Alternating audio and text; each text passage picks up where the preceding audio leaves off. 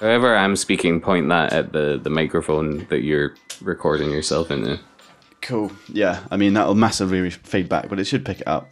No, just for 1 second so I can make a noise. Oh, okay, yeah, cool. Go for it. Jesus fucking Christ. Yeah, I definitely picked that up. Okay, great. Jesus. Great. So, welcome to Just Make Some Fucking Noise, you cunts. You fucking cunts. Yeah, mate. My name is Daniel. This is Matt. Hello. Matt, do you want to introduce yourself? Who are you? What do you do? Hello, I am Matt Deer. I'm a sound person. I do sound. Sounds and music. I think you're a sound person. Yeah. Thanks, man. Yeah, so I do mostly sound for games is my thing. But I did music at university, so I still do that as well. It's kind of it, really. No, that's succinct. My name is Daniel, and I don't know. I mostly make music in my free time now. That's about it. I used to do music not in my free time, but now it's just in my free time. And what are we doing here, Matt? Well, basically, we both sort of had come to the conclusion that we're not very good at just getting on with stuff or finishing anything. So we made a pact to obligate each other to do it. It worked quite well, actually. It worked quite well. It worked really well. It worked really well. Not only did we do it, it also, I think, sounds really good. So, I mean, I'm pleased with it. So, yeah. No, me too. It sounded a lot better than I thought it was. I kind of condensed what I think we're going to do into a bit of a mission statement. Sick. Which is as follows. Our mission is to encourage ourselves and possibly others to make music through the imposition of briefs and deadlines. Nice. And I think that's it. I think that's all it is at the end of the day. I think that it's not really about making music towards any real goal other than for doing it. I mean, I guess if you have your reasons, that's cool. They're allowed, but it's not what it's about. It's just about, I think, just a real celebration. It's hard these days, because there's a lot of pressure to try and be here, to try and be special, to try and stick out and sort of meet all these masters. And I think that sometimes you just need just a little bit of a guidance, Yeah, that's what we're about. I'm a big believer in creativity for creativity's sake. Everyone's creative, and being creative feels really good. For me, a lot of why creativity feels good is that it's something concrete that I can come back to and look and oh yeah, no, I did that. That's good. So then I can make things, and I will continue to, because there's a track record of having done it. Does that make sense? Yeah. Sort of proving that you exist. I guess. Yeah, exactly. But also, I think for so long I got caught up, especially with music, as I'd put in so much work into knowing how to do music that anytime I would sit down to write something, there was so much pressure that it would be really good and commercial that whenever anything wasn't that, I'd kind of just give up straight away. Whereas really, what I should be doing is making stuff because I like making it. And and when that happens, that's when the good stuff happens. It's funny. It's I mean, I could go on for literally hours about my art under capitalism idea, but it would be mostly incoherent, and I kind of summed it up already. So, It's a bit heavy for the first episode. We can talk about self-imposed fascism or whatever. Yeah, let's not. Oh yeah, let's not.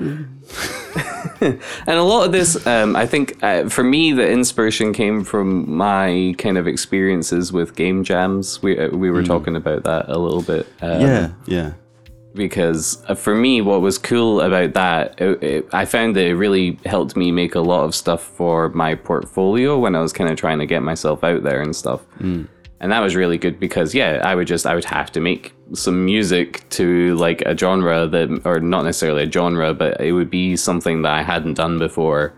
So as a result, I have, some cool like circus music, that I probably would never have made had I not had to make some circus music for a circus game in a weekend through this little thing. If you haven't done game jams before, I should probably explain. It's when people get together in sort of little discrete groups. Usually there's kind of a competitive element to it. It's usually online, and there's a deadline, and you have to make a video game basically in this little period of time. Usually it's over a weekend or a week. Sometimes it's longer. And yeah, that I just loved it. I loved doing that. I do it a lot, but you still have to rely on other people, and sometimes the games aren't necessarily that good, and sometimes you just want to make music, and that's what we're doing. Yeah, it's an interesting thing. Like, certainly with this, I found that I was able to kind of get into like flow, into the zone much quicker when I was having like some of that you'd sent me to like jump off from, because it already gave me like a base that I could just like fiddle and just, because a lot of my creative process is basically sort of kind of just chucking things together, or like spending a really long time laboriously trying to get something right, and then in the course of about 15 to 20 minutes something just suddenly kind of comes together, and then it's just sort of like just trying to kind of carve out something like that actually makes sense from it, which is hard. Yeah it's definitely hard. Tricky. Like a lot of my sort of solo stuff, like I just get kind of really bogged down onto like one thing, and then I kind of spend all my creative energy on this one thing, and and once there's that bit where you're sort of suddenly like, that bit where you've been working on something for maybe like an hour and a half or 2 hours, and then you're like, suddenly it hits you like, fuck, this is fucking dreadful. Shit. Like the dopamine's gone. Yeah. That's the crucial moment. The 2 hour point is like, fuck. But yeah. But then, and I've tried lots of things to sort of get past that. Like one thing I was doing recently was, because I would end up with so many of these like little 2 hour projects. Just jump in between them and like build on them, and I actually do get some cool results that way. But also I would find that there was stuff that I made that like the coolest stuff that I'd made in these little 2 hour things was just so hard to build on. It's just really difficult to like in a satisfying way, like, because like maybe I got like a cool loop or a couple of bars or like a hook, but without that drive. And sometimes I don't know, maybe it's because it's an inorganic process when you don't have, I don't know, a brief to keep you grounded, a timeline to force you to keep moving, say just screw it, we'll do it. I don't know if that's what it is. yeah I think just, and knowing that you've got, I think sort of the thing about games is because you've got a short time, there's the kind of, the expectation is like you're going to be doing like the best you can within this short time. So even though I find always what you end up making is kind of at the peak of your ability, technical and creative, because you've already given yourself the caveat of, oh well, I haven't actually spent this much time with thing, you kind of surpass the kind of fear of expectation that everything has to be perfect. Yeah, no, that's a really good point. That's a really good point. It's like an excuse. Yeah. Like the sounds that I made in a game jam last year, I still have in like my sound library, and I still use sometimes, because I was just like making loads of like, it's like kind of like glitchy computer UI sounds. I just spent like 2 hours like making shitloads on my synth. And like that, I didn't use loads of them in the game jam, but I use them like at least once every couple of weeks now, and that's just in there, and I wouldn't have done it otherwise. This is a super good point as well, though, and this is another kind of inspiration too. And I've been seeing a lot of this lately, where people have been talking about how, especially with things like songwriting, just producing will result in just much better output overall over time. Like if you write 100 songs, chances are you've got like 5 pretty decent ones, even if you've got 95 shit ones, as opposed to if you spend that same amount of time trying to write 5 songs. That would be amazing. I think that's I think that's true. I think that has some reality. I think a lot of people don't necessarily realize how much of like what maybe artists put out is like the cream. Yeah. Is really the tip top of it. I mean, like a great example is someone like Prince who made just silly amounts of music, like absolute piles and piles and piles of it that we may never hear, and was super selective about what we heard. I think that works. And I think that's what happened with you there, is you just made a bunch of sound effects and just a pure numbers game, made better ones. Obviously, like also you have to take into account like your taste and your like, your sensibility when you select which ones to use and why and that sort of thing. Yeah. That's really that's what you are. Yeah. I'm a brain with which the sounds go through. Yeah, mate. Yeah. All right, Matt's brain. One thing I wanted to ask you is what music you've been listening to lately, man? What music? I've been listening. I didn't tell you on purpose because I wanted to surprise you. Yeah. Me and Rach have been listening to a lot of the Lemon Twigs recently. Do you know them? Lemon Twigs? Yeah. No, I don't know them. So they're these, I think they're twins. They're these twin brothers, American guys. And it's kind of like, there's that whole, I mean, it's been going on ages now, but that whole kind of like modern bands sounding a lot like bands from the 60s. Well, like the Alabama Shakes or something, or... Yeah, more like Psych. So more like...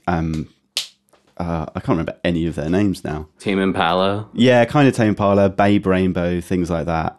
I guess like Brian like a lot like the Massacre. singing through, like rotary vocals and... Yeah, I know what you're talking about. Yeah.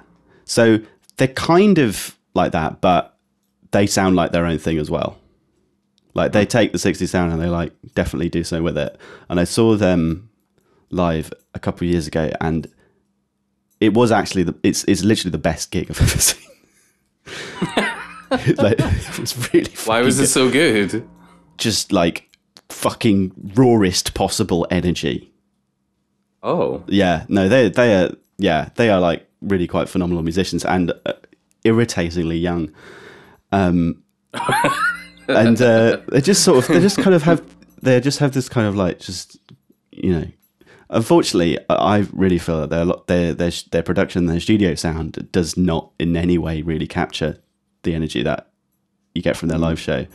But it's basically like big kind of 60s rock opera kind of, bits of prog rock, but mostly kind of Bowie, Stones, Beach Boys, Queen, all of that. I would highly recommend. Also, their second album is a concept album about a chimpanzee that goes to school, which wins all the cards in my book. Oh. There's a little bit of Zappa in there as well, especially with that album. I can definitely feel that. So it's a bit of a melange, like an anachronism stew of sorts. Yeah. You can hear all of their influences, but they're still very them, I guess. I think a lot of the problem I had with all of the kind of retro 60s band is like, that is a really good representation, but I could just listen to the Beatles. So, well done, guys. But no, they're just good on their own. That's really funny. That's cool. I need to check them out. The Lemon Twigs. Yeah. Give them a shot. But they're twins. I'm pretty sure they're called twins. the Twigs. Yeah. Okay. I'm just making sure that because that's. They're not called the Lemon Twins. No. Okay. All right. They're like Zuma Band will save us all. That's their thing, Brothers. Zoomer bands will save us all. Yeah, probably. I don't know. I haven't heard many Zoomer bands. Yeah, no, actually, that's something I'm missing out on. Yeah, there's some good ones. I've been kind of listening to Zoomery stuff. I've been listening to a lot of Tierra Whack. Do you know Tierra Whack? I do not know Tierra Whack. Oh, you're missing out, man. I would say that like if all the there's been a big wave of like female rappers over the last couple of years. Yeah, I a lot of big ones. I think maybe Rach might have played some. Yeah. She seems like someone Rachel would be into. Yeah. I would say that if of all the big female rappers, if they were football teams, I would support Tierra Whack because I like her I like her energy. She only has one full album at the moment, but that album is 15 minutes long and it has 15 tracks, all of which are 1 minute long. Sick. And it's it's really good. You should check it out. Yeah, I mean, obviously you can listen to pretty much her whole catalog in like an hour because of that. Right. She has a few kind of songs and features as well. But she just has a really cool vibe. She does a lot. I think she designs a lot of the kind of art and kind of clothing that she wears as well. Sick. And some of the tunes kind of come across like really long intros in that 15-minute album.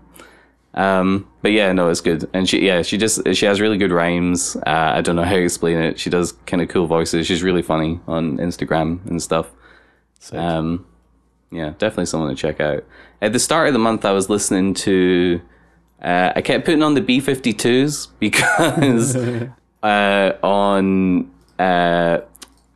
Wynn's always watching stuff on Instagram, and stuff from Instagram. A lot of that comes from TikTok, and on TikTok, it was really popular to play this. It's like a mashup of "Toxic" by Britney Spears.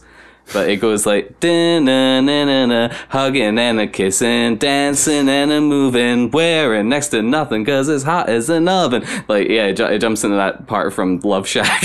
Yeah. It's really funny. And yeah, so as a result, I kept having that stuck in my head, so I kept listening to Love Shack everywhere I go. And man, the B-52s are great. Like, what an amazing... are incredible. I mean, talking about retro amazing. 60s, they are the king of retro 60s. They were retro 60s before it was cool.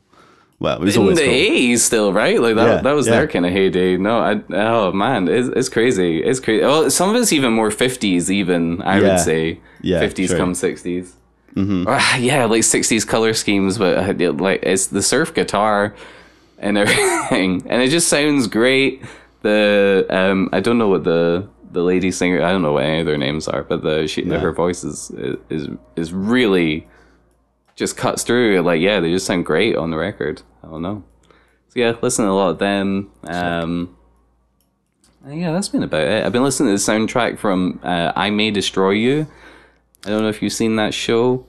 Probably haven't, because not many people have. No, but I know the lady who makes it. She's very good. Michaela Cole, she's wicked. She is awesome. Yeah, she made Chewing Gum. Yeah, Chewing Gum.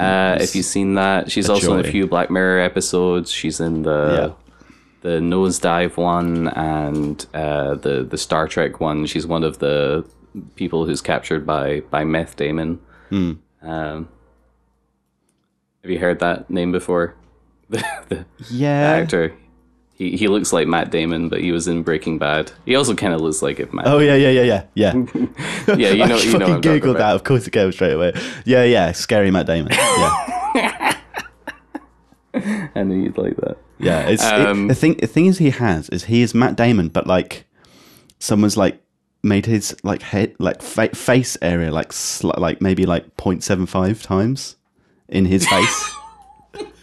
And it's just you mean like it would be like 1.25, you mean? Yeah, 1.25, yeah. That's the one.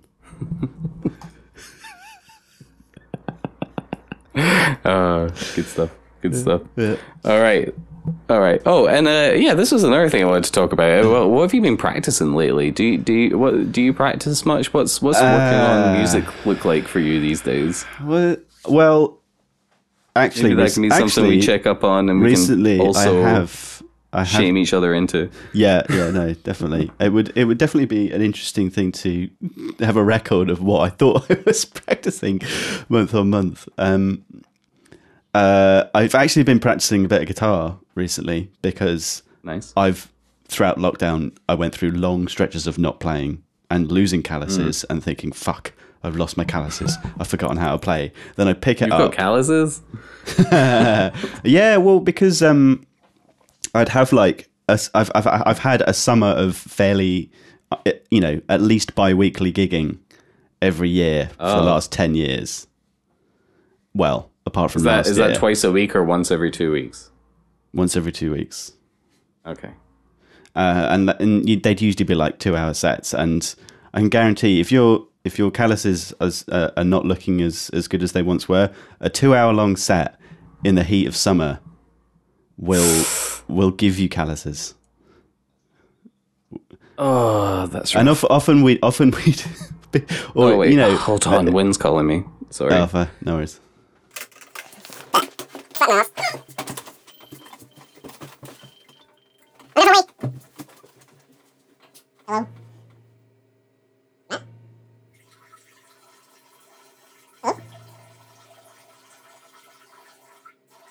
Fuck's sake.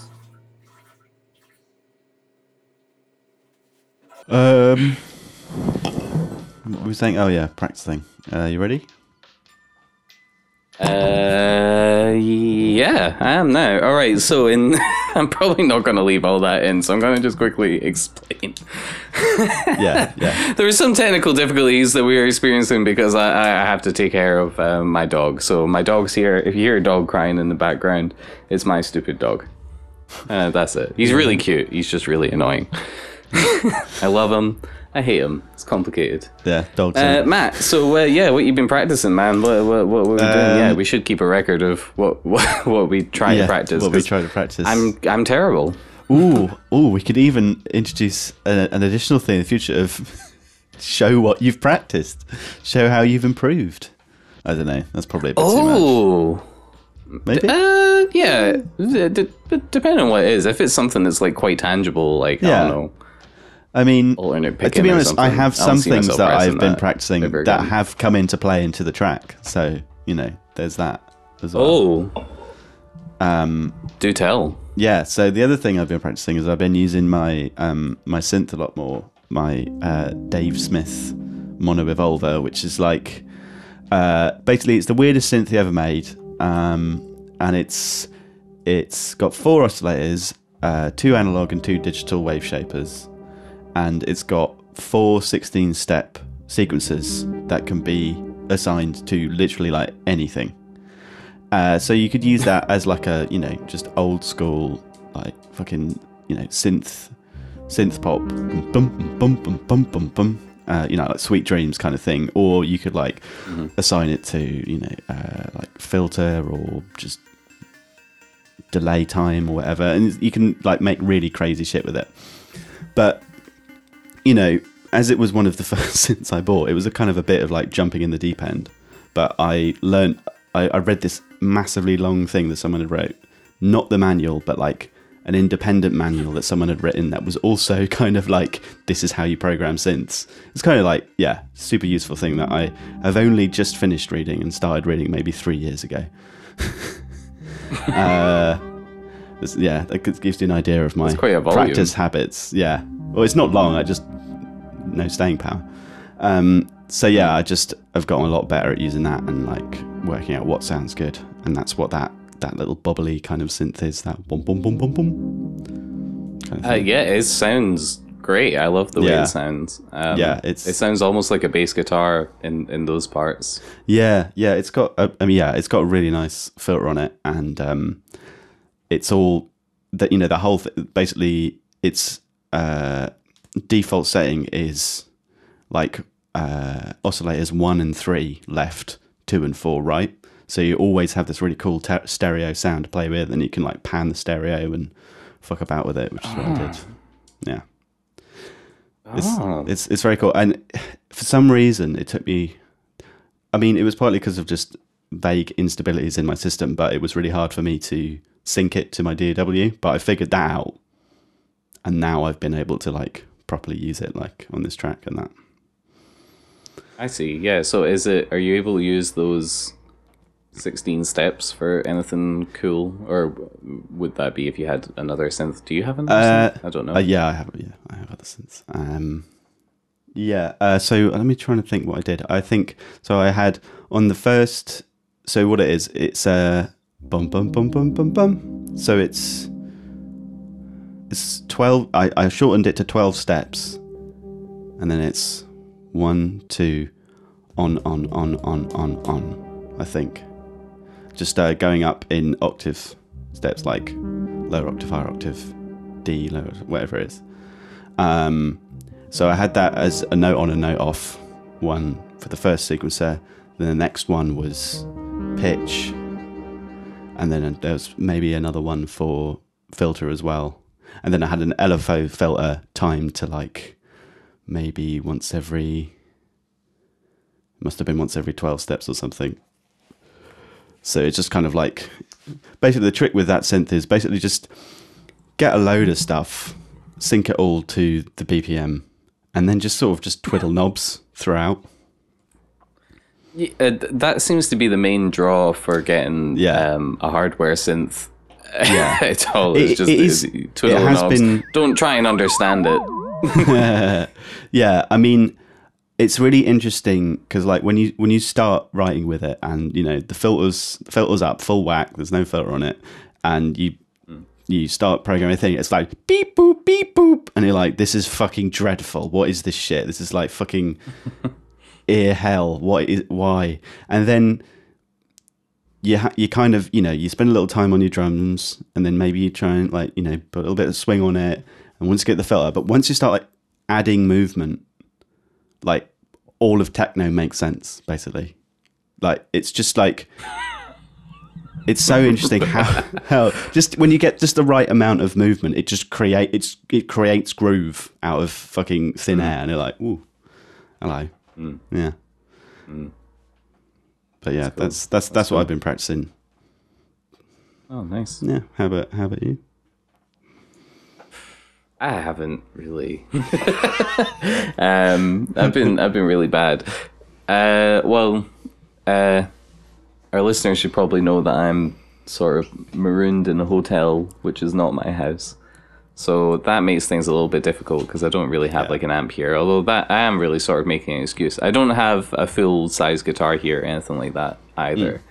But what I was working on recently was solfege, I guess. Like I want to improve my ear, and Nice. I have heard that solfege might be a good route to that, as in do re mi fa sol la ti do. Whatever. I haven't practiced lately, so those are random pitches. I'm not a very good singer, and I haven't warmed up at all day. So yeah, and this is why I'm practicing it, because I guess like I mean I've always sang, but I've always done it in a very like loose, like I never really paid attention to what I was doing. And I realized that I didn't even really have a very good awareness of when I was singing a note that was higher than the last note. Which is just really unjustifiable for someone who's been making music as long as I am, you know, that like I don't even like I'm that unaware of my like vocal tension. So it was making me more aware of that and how that related to the notes I was singing, and and trying to learn how to sing bigger intervals and do that sort of on command, and just hear things. Nice. Sing harmonies as well. Yeah, wicked. But I'm hoping to. It's one of these things where it's a little bit unforgiving to practice, because you just sort of sit there and you sing arpeggios and you sing up and down the scale, and I don't know, you try and come up with other like patterns to do. And I don't know, you're just kind of trying to browbeat yourself until it starts to feel natural. I guess that's the idea. Yeah. I might be wrong. I might be doing it in like just a completely terrible way, and maybe there's a much better way. If you know a much better way, please tell me, please. Because I'm sick of feeling like I'm treading water because of the Dunning-Kruger effect. It's doing my head in. But yeah, that's been about it for me. Yeah, sweet. I think, you know, like everyone has those things. Like, you know, I've been doing a lot of like stuff this week on like widening, stereo widening, like tactics and methods, because I had to make some hit indicators for some sound effects. So like basically when you get hit by an enemy player or unit, it needs to make a sound. But it's kind of like this is very much a UI kind of player feedback sound. This is not a sound that even necessarily needs to be heard very much. And luckily I had a really good reference from like the sort of game that we're basing our game on. You mean like it was like a computer, like you're in like a spaceship in the game or something, and you get hit, and like the monitors inside the spaceship are going beep beep beep beep or something like that? Is that? No, it's more like you know when you're playing COD or playing a shooter and you shoot and there's that that little tick tick tick. Yeah, it's like that, but for third person MOBA basically. I had to learn like widening things because basically what I found was really common, and they're super fucking wide and pretty noisy, and they've often got this kind of like a little kind of pitch thing, like a sawtooth pitch envelope very quickly. And some of them kind of have a bit of a kind of MIDI impact thing in there as well. And the reason they're so wide is because all the action is going to be happening in the middle, but really, really wide is like quite free in games because there's not usually necessarily people are going to be focusing, and like the mix is going to be focused into what's going on in front of you. Most sound effects are mono and stuff, I guess. Because they're mono because they're in a 3D space. If they're stereo, they're stereo in a 3D space, so you're kind of hearing it. Yeah. So like, you know, like announcer is the only thing that's really going to be heard globally, not placed anywhere. And then like UI sounds like hit indicator thing. So like, yeah, this week I was learning like loads about how to do like widening stuff and make things really wide because I was trying to just push it and see what I could learn. And I ended up using a fair bit of that in this track as well, with the guitars. Just I used so I was learning about micro shifting, which is where you get three copies of a sound. You've got the original, which you keep the same, and then you make the other two hard left and hard right, and then pitch shift them like between like, what was it, 15 and up to 15 cents or something like that. This is what the Waves doubler does. Yeah. Pretty much, yeah. Yeah. And so I was experimenting with that. I know it sounded pretty good. There's a little bit of phasing, so I just like increased the pitch shift a bit. And then I remembered that I had Soundtoys Microshift, which job is that to do very well. So I just used that. And it was great. Yeah. Sometimes it's fun to do it yourself. Yeah, you know? yeah. No, I remembered that. And like little things like that, like that's all like the kind of trick stuff in sound design. What can you do to, so you've made this sound, you're like, oh, okay, and then what can you do to actually make it sound better without having to add stuff? Because add stuff usually ends up sounding shit. Basically. Yeah, that was a big thing with this track. I felt like it felt very delicate. Yeah. Well, the guitar sounds so good, just dry. So like I would be putting things on it and be like, this sounds worse. This sounds worse. Yeah. And then we'll talk about that after we hear it, I think, a little bit. Yeah. Well, let's talk about the brief kind of thing, because we both landed on something very similar in a sense. I think when we suggested it, you gave us the painting The Isle of the Dead by Böcklin. I'm not sure if that's how you pronounce it. I've had so much time to look up how to pronounce an O with an umlaut thing over it with the dots. It's like Böcklin. It would be like Böcklin. Yeah. So it's like it's German in it. So there you go. See, I mean, that's me remembering from German class back in 2007. So I could be completely wrong. Who knows? Oh, but I always remember it was because my Dutch teacher would say it's not pronounced Motorhead, it's pronounced Motorhead, and I'm like, what, you know then? No, she didn't. Yeah, no, she was Dutch. And she also taught me that Dutch, if you want to speak with a Dutch accent, just do Somerset in German. Somerset in German. Yeah. I mean, it kind of is though, and I think because she was Dutch and told me to do it, I think it's okay. I don't know. Oh well. I have no idea. I'm not the person to ask. It's a beautiful painting. The Isle of the Dead. It's very, very famous. Yeah, it's been my desktop background for like years. funnily enough. Oh, why was that? What kind of pulled you towards it? I think I just saw it and I was like, that looks fucking sick. I'm going to make that my my desktop background. I didn't find out what it was called or it was by for quite a while. And then I did and learnt more about it and I was like, that's interesting. Oh, that's interesting. Maybe that does resonate with me on multiple levels. Yeah. No, it's a great painting. Love it. Oh. And there's loads of different versions of, like, Böcklin did loads of versions as well.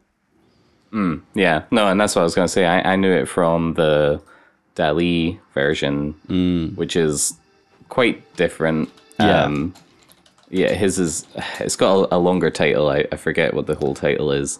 But the title references another painting that Salvador Dali was quite obsessed with, which is the Angelus, which is like a old, it's like a very sad romantic era Catholic painting of these two French peasants sort of praying next to their like meager field where they're hoping to grow whatever rubbish vegetables that they need to subsist on. It's really sad.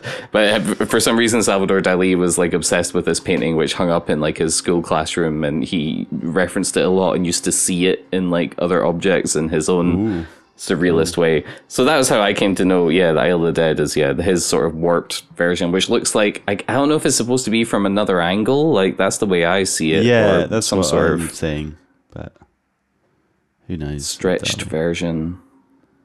And then there's like the flower, which seems to replace in the original painting. Yeah, I'm going to describe it for the sake of the listeners. Is an island sat amongst still water. I would say. Yeah, it's not choppy. The island's quite strange. It's very small. It only looks to be maybe a couple 100 yards across. Mm-hmm. It's got sort of very square cut stone kind of cliffs that look both kind of natural and unnatural, that they might have been done by people. Mm-hmm. Inside the island, you can see very tall cypress trees, which are tall and very sort of dark, kind of army green color, and they sort of point towards the sky. And arriving at the island, sort of between the point of view and the island itself, you can see a boat with what looks like maybe a dead body on it and a standing figure dressed in all white. It's very haunting. I don't know. Yeah, it has this just lovely something about the colors. It's quite brooding and dark, but it's not maudlin. Even though the title is The Isle of the Dead, it's not depressing, I wouldn't say. Yeah, I think I find it so interesting because, and interestingly, while we were doing this brief, we also had kind of like different kind of reason it because you started out, well, I was going to do this like calm kind of like quite sort of serene thing. I was like, oh yeah, I suppose it is quite calm and serene because I've known it so long as the Isle of the Dead, and to me, the first time I saw it, I was like, that is a fucking beautiful painting. I want to look at that all the time. And the more I read about it and learned about it, it's you look at the sort of a kind of little doorways like either side of the cypress in the walls, and they look like tombs. It looks like a mausoleum. Cypress trees are like, often put in graveyards because they're like a symbol of eternal life. And like the rower is like basically Sharon, like from, the river boatman on the River Styx. Sharon? Yeah, Charon. Oh, that's the name of the boatman? Yeah. Well, I mean, it's I had no idea his name was Sharon. Are you serious? Sharon. Yeah, Sharon. It's just, I mean, this Sharon is pre Sharon with an SH. Like Sharon, I wouldn't say great. Yeah, I know. It's just I wasn't sorry. It really took me out of what we were describing there. Sharon. Yeah, no, absolutely. Yeah, no. Sharon. Yeah, no, it's Sharon. gorgeous. Like the image of Sharon is like kind of what you see when you kind of see that classical Grim Reaper kind of figure. Like there's a lot of, well, I don't know actually. I see. Yeah, he's the boatman over the River Styx. He takes souls from to the afterlife across the boat river. But then indeed. But then it's also it looks like, I don't know if you've been on a holiday in the Mediterranean, but it looks like all those islands in the Mediterranean. I've lived in the Mediterranean for 2 years, man. Wait. You knew this about me. Yeah. I lived in Barcelona for 2 years. Yeah. Of course, I'd never really thought of it as the Mediterranean, but yeah, that is It's the biggest city on the Mediterranean. Oh, fuck me. Yeah. Yeah. No, I guess it's not a small island, but there are islands there. It's close to the Balearic No, yeah, Islands, it's definitely got that Menorca. feel. Definitely got that feel. Yeah. Yeah. Yeah. Yeah. No, for sure. I mean, that was what I initially wanted to do with the sound of it. I wanted to use these kind of melodic minor sounds because, yeah, for me, they have that kind of Mediterranean feel, kind of otherworldly feel. I'll probably inject now, under what I'm saying now, some score played on my tiny guitar. Suitably Mediterranean, otherworldly, and then I'll bring it back. Some.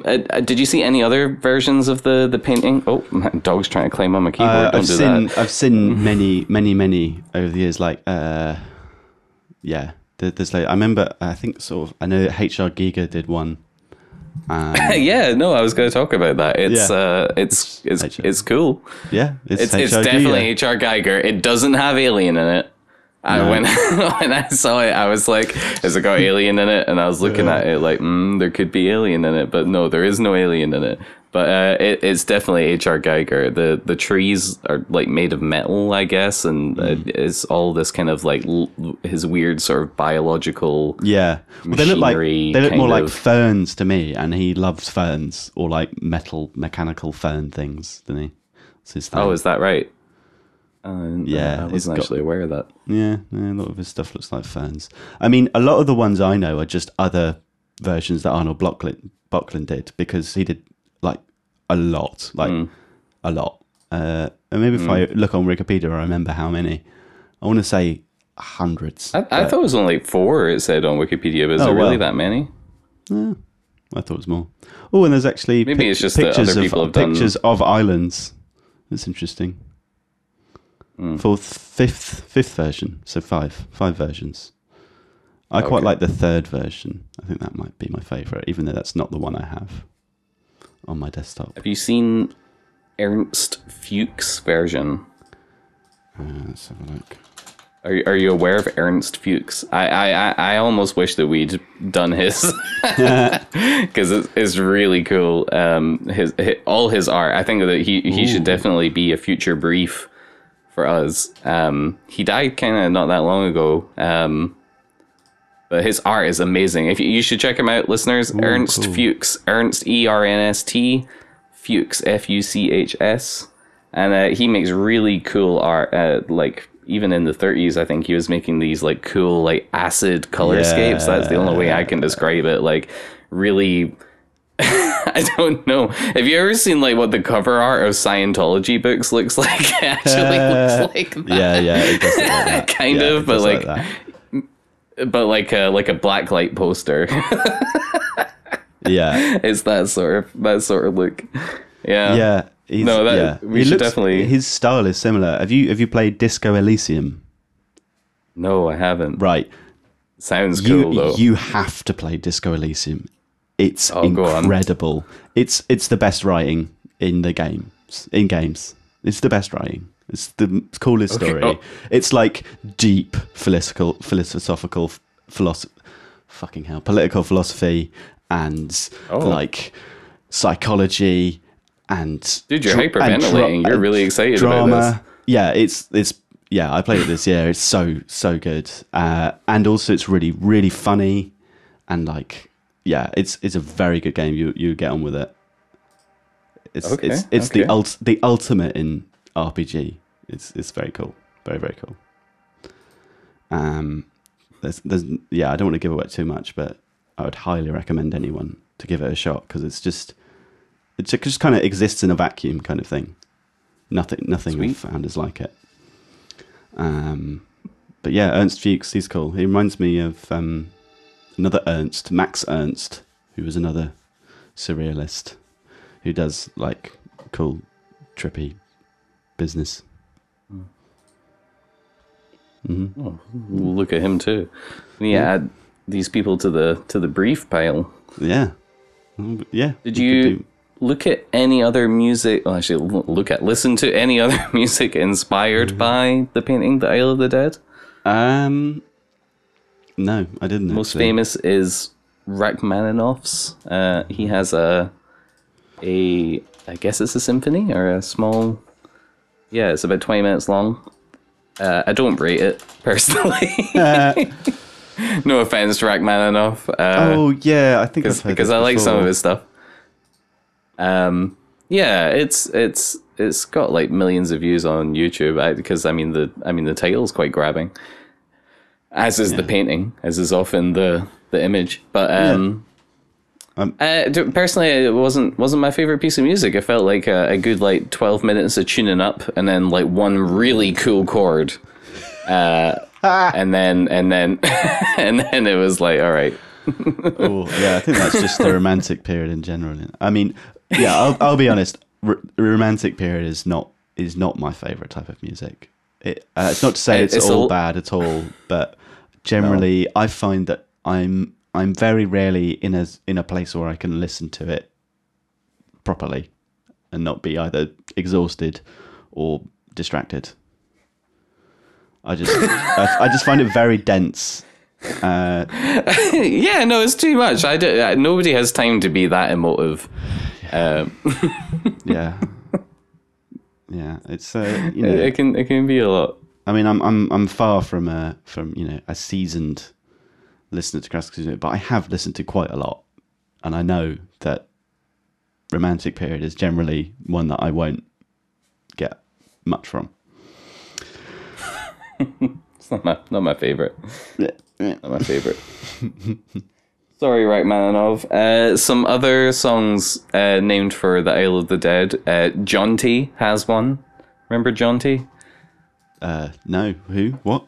No, I'm kind of glad you said that because like I recognized the name and I was like, I feel like I'm supposed to dislike this person, but yeah, no, I couldn't remember. But yeah, anyway, Jonty. There was another one by how do you band. How do you spell that? Jonti. I think he's. Yeah, I'm not sure where he's from. Jonty. He makes kind of sort of psychedelic hip hoppy stuff. Okay, yeah. There's also that's yeah just, very. That's just me. Older not knowing millennially. something. Australian. Cool. Oh, is he Australian? No. Yeah. Apparently. Well, anyway, yeah, that exists. There's also a song by I want to say it was a 70s hard rock come metal band called Manila Road. I hadn't heard of before. Cool. I've heard of them. I think. Oh, have you? Yeah. Oh, Not I particularly felt like I familiar recognized the with. name also. No, this song wasn't great. It has that very you know that kind of 70s hard rock production where like the vocal is really quiet but also super reverby. Kind of like Dio almost, but like just much quieter. Yeah, I guess. Yeah. It also starts off with this really disjointed kind of drum solo, which doesn't really fit the rest of the song. But it was still fun to listen to. So it was kind of good work, I don't want to like judge Manila Road too much from it because I just searched Isle of the Dead and listened to whatever came up. So it was probably like a B-side or something for them, So if you're emotionally invested in the work of Manila Road and you're taking offense to this, please don't. I thought it was a good tune. I enjoyed listening to it. Just don't take offense. Don't take offense. I'm a dick. Don't do that. I think. All right. So, I think that's good advice on any context. yeah. Generally, don't take offense. Don't take offense. dickhead. Yeah. Take it. All right, so let's listen to this song then. Let's put it in. Let's let it play. For posterity, let's listen to it ourselves. Yeah. All right. Shall we just? So it's not all lies.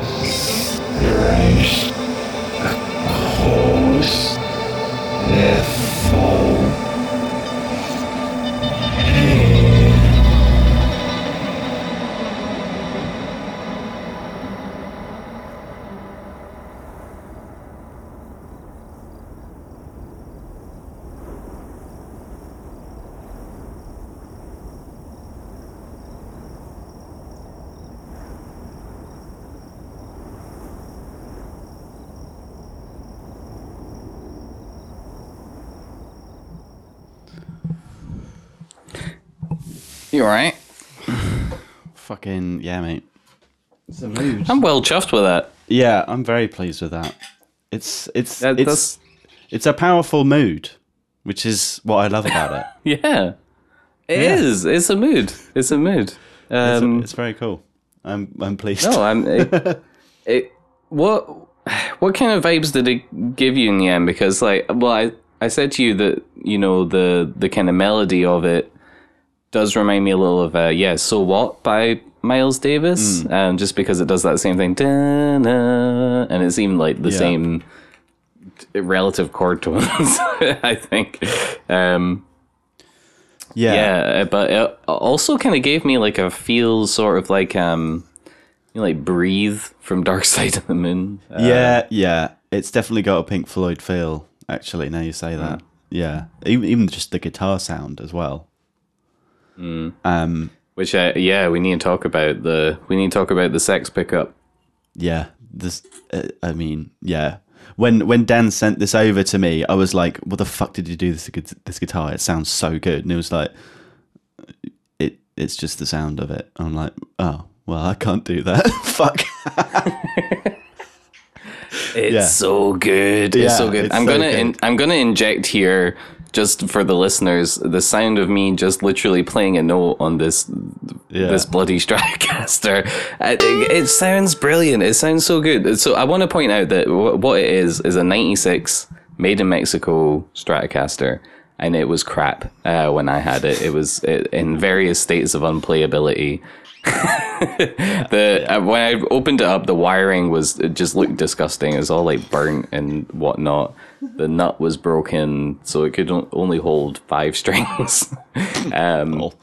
Which I put down to 4 because, you know, Wynn can play ukulele and stuff. So when I make it a 4-string guitar, she can kind of play it. You know what I mean? Like, it's not the same chords, but it's like a lower ukulele basically. But she hated it because it sounded so bad.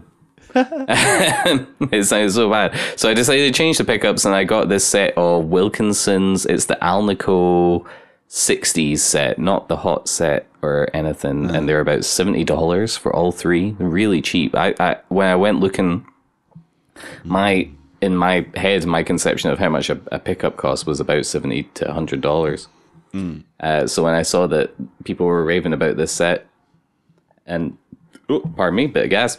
I could pick it up for that little. I was like, yeah, let's do it. And I stuck them in there, and it just sounds so good. I want to point out that the neck pickup is just the only one that sounds this amazing. The bridge pickup sounds similar. The middle pickup sounds similar, but just not quite as good. Doesn't have just as round and big a sound. And the bridge pickup, to me, just sounds weedy. And I don't know if maybe back in the 60s, because Stratocasters were new, they were trying to make the bridge pickup sound like a Telecaster.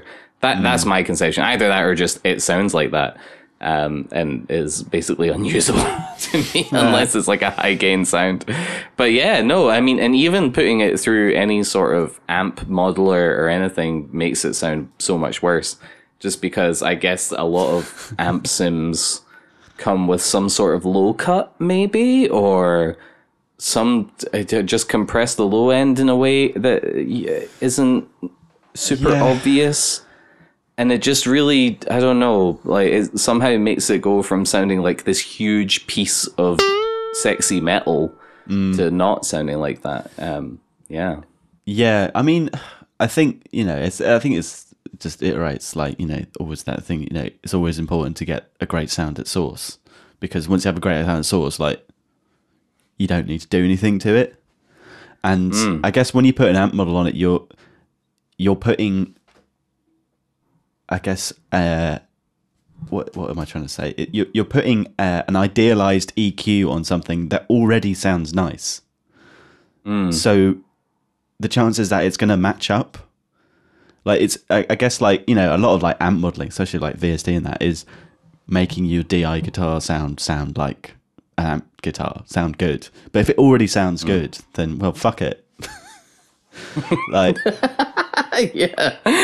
no, exactly. And that's like, why I didn't put any on. Did you put any sort of sim or anything, or is it just what went on it in the end? I mean, my approach to production is chuck shit on things and see what sticks. I ended up basically taking off most of what I put on, but I think I did. Okay, so I have Guitar Rig on it with nothing loaded. So there you go. I've just got Guitar Rig on there, eating up some CPU, doing fuck all. Then for the first part, I put it through Speakerphone, which is it's a software that like emulates speakers and other like things that make noise. Put it through like an old like 50s 40s radio speaker, and like did some EQ and stuff on that. So that's that first part, so that when it kind of comes in with the full guitar sound, it makes it sound even more full, because your brain's gotten so used. Like it's used a lot, that kind of activity. It's like you hear the lo-fi version, you're like, oh, this lo-fi version is pretty cool, and then it comes out, you take off the lo-fi filter, and your brain goes, oh wow, now it sounds really good. And that's what I wanted to do. It's used a lot for drops now. I would say probably exactly. More now. I mean, it probably always was, especially in like house type stuff, the big filter drop. Yeah, but it's that. You know, you build something up, and so the ear gets used to it. Now, yeah, this is cool. I like this, and then you just like pull this thing out of your pocket, like, oh, I was hiding like fucking like 10K of like hertz, mate. You didn't even know. And then there it is. And then most other things I put on it was just widening things, because it already sounded kind of wide, but I wanted it to be really wide, because for most a lot of it probably because I'm mixing on headphones. So there you go. Yeah, no, that's good a reason as any. It still sounds nice. I did listen to it on. I don't have much of a setup here in the hotel, but I did listen to it on my phone. Just nakedly, and before you did that last master on it, and it sounded great. I could still hear all the parts, you know. Yeah. I mean, it's a pretty. There's not too much really going on. Like, you know, I sort of added a couple bits. Like I added the synth and I added the bass, and then most of the other stuff is just sort of adding just sort of like sweetener stuff, like reverb and like. Well, loads of I basically put all the guitar through some big reverb and echo chain, and then reversed it, and then so that bit you hear at the start, that kind of is basically the first is your first guitar line, the da da through reverb, and then reversed, and then unreversed back into each other, so it's going na, na, na, na, back and forth, so kind of like waves. And then I put that back through the reverb that it was going through anyway, so it's a reverb of a reverb. And then right at the end, where you've got your tremolo guitar bit, I pitched those to the chords you were doing with the tremolo. So, which kind of like even amplified even more the kind of like weird choral quality that you got from it. Like, I felt that. I thought, there wasn't like a choir or anything in there, right? No, there was not a choir in there. There, at the very start, there is the sound. Like I will. Can I show you? Or maybe I can't show you, but basically, I think at some point I recorded, I don't even know what it sounds like, my voice going, wah, blah, wah, wah, wah, wah, just singing along to some crap. And I was like, well, that's shit. So I reversed it, pitched it down an octave, and sent it to the reverb and deleted the master send. So there is a little bit of pitched down warbling just underneath that intro bit that you can just about hear. It kind of sounds like someone doing throat singing, but like a couple of islands over. Okay. But yeah, on the Isle of the Shed. Yeah. And then it's the Isle full of garden tools. And then that reversing worked so well. So what I did was I took the rest of the reverse of the guitar and chopped it up. So I used one of the guitar tracks, I think sort of the main high lead part. I before I reversed it, I chopped it up per like note. So each note was, what am I trying to say? Yeah. So I chopped it up per note, but it's all covered in reverb, so you can't really tell. And then I reversed it, and then so every note on the high guitar has a lead-in reverseness reverb of it. Oh, okay. So that's what you're hearing. Sort of in the main guitar part, you're hearing that kind of. That makes a lot of sense, because when I was listening to it, I guess like I felt like the reverse reverb worked too well the way it led into things. I was like, I mean, I just assumed because of the way I heard it, like, oh, you know, he's just reversed it or whatever. But I didn't think you went to this kind of minutia of details. This is basically what happens when someone who makes sound effects does the mixing. It's just like right, you're gonna chop all this up. Yeah, this is all just. But it was actually a good approach altogether, no? Because I think because all I did really was I made very simple track, a very simple melody over some kind of weird chords, which I played. It's 3 guitar parts that I recorded in the main kind of body of the sections. One's doing a lead part, one's doing sort of middle chord tones, and then there's like a bass note just to fill that out a little bit more. And I recorded that. I initially put the drums in just as a guide, because it's at an incredibly slow tempo. On Ableton it says it's 43 BPM, but I was thinking about it, actually that's not correct, because in order to get 12/8 I had to put in triplets, so it would actually be a different number than 43 that I am unable to mathematically work out in my head right now.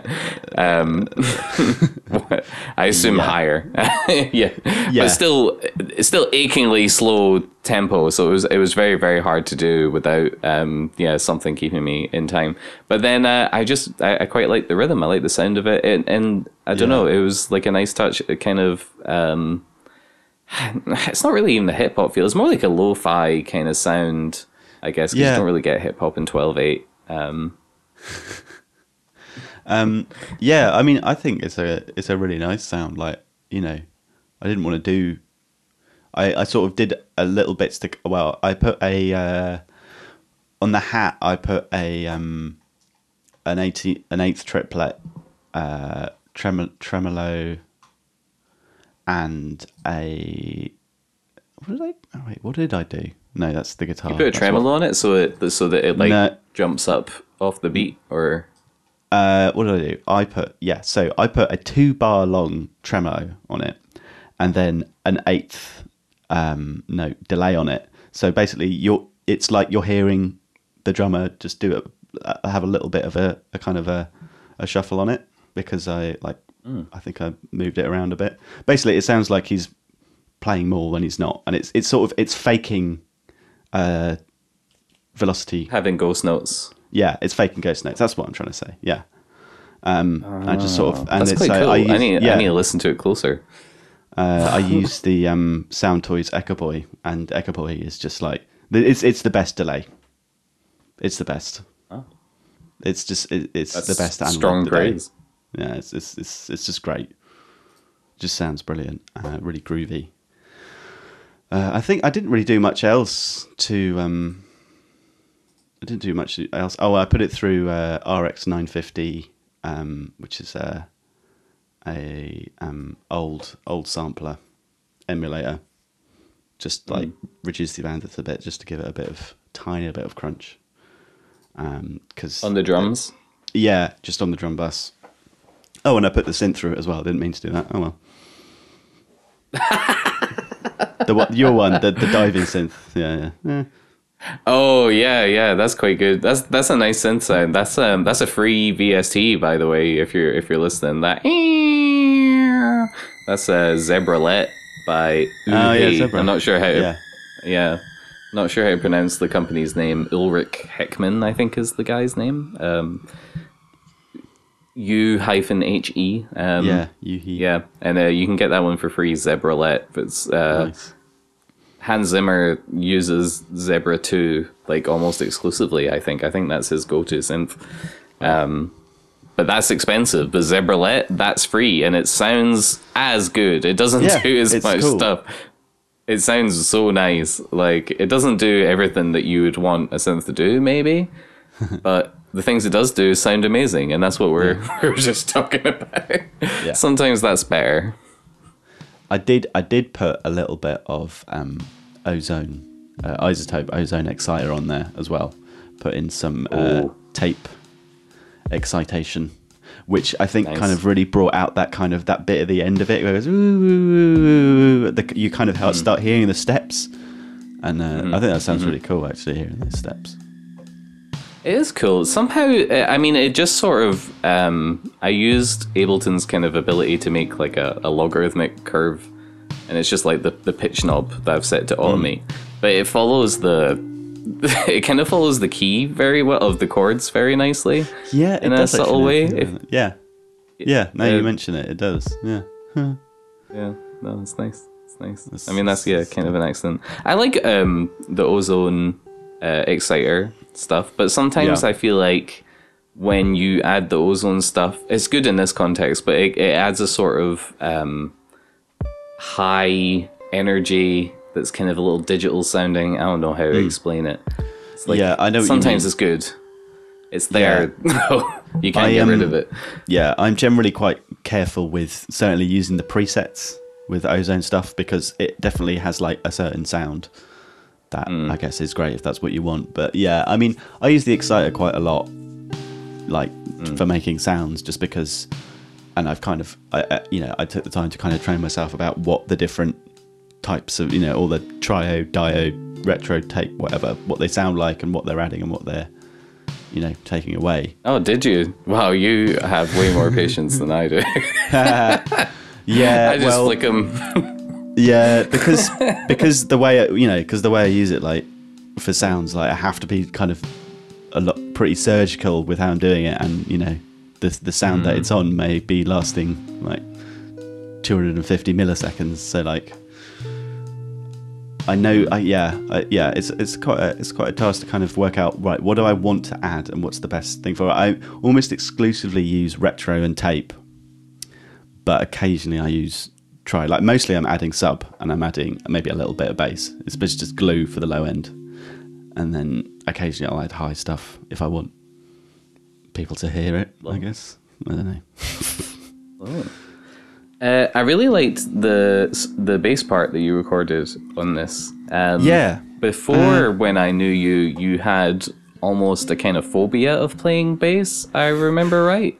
Yeah, I mean that was because I was shit at it. Yeah. Yeah. Well, I mean, I didn't want to say that. I was shit. I was not very good at bass. Yeah. No, I've definitely. I bought this fretless from a second-hand dealer here in Faversham about maybe 5 years ago, and the guy sold it to me. He's like, I can't remember who it is, but some old jazz guy from the 80s it was his practice bass guitar. I was like, oh yeah, who was it? And it was like, I don't know, but it was an old jazz player from the 80s. I'm like, okay, that sounds totally plausible. But it was only like 150, so I just got it, and it has no right sounding as good as it does, because it's completely custom. Like, it's got Fender Precision Bass written on it, but it's fucking not. the sticker's peeling off. But yeah, and that's I got that on a whim without much money in my bank, and that forced me to learn how to play fretless bass a bit. But to be honest, the reason why it sounds so good is because I'm really good at stretch markers in Reaper. So by hook or by crook, man, whoever gets the result. My pitching is like pretty damn good on a fretless now. Like, it is pretty good. I didn't have to pitch any of it, but timing, not so good. So yeah, I just timed everything with the kick, basically. And I feel like for the fretless, those are arguably both the same, because I mean, at some point you hit the right note. So yeah. If you slid enough. Yeah. I can definitely just about manage it. And then all the slides, most of the slides are just me turning off retain pitch with the stretch marker. I just stretch marker down, so it's like a sub slide. Oh yeah, that's no, cool. That's cool. It's a cool sound. It was a cool effect. It was really good. Yeah, No, it's a really good sounding bass. And so wait, it's like a total Franken bass. Like someone's just took it apart and it's just completely custom made. Like, I mean, I assume like they didn't forge. Probably why it's so They good. didn't forge the machine heads, but yeah, all the wood's like its own thing, very clearly. And then I put it through Guitar Rig, and I think I put it. It's on a preset with some tweaks. Scooped Bass Pro on Guitar Rig 6, and then I twiggled some knobs and fucked about with it. But it's just, it's got a pretty decent sound on its own. It just needs a little taming and a little compression. That's all it really needs. No, it was nice. Did you have to cut out much high end? Because it sits real nice with that synth we were talking about. They don't didn't interrupt each other. Didn't really. I mean, there's a little. What is there? I think the preset cuts at 10K, but like, yeah. I mean, it doesn't. It doesn't have a lot of high end to the naturally to the sound. I mean, it's a bit of a weird thing. Like, it's a fairly I wouldn't really want to play that bass live. It's not the most stable, but as long as you're sitting without knocking anything, it sounds really good. What do you mean it's not the most like it doesn't keep tuning? You mean or no? It just it's got like dodgy pickup. Like sometimes it'll knock out if you're too rough with it, and just have to give it a bash. Oh.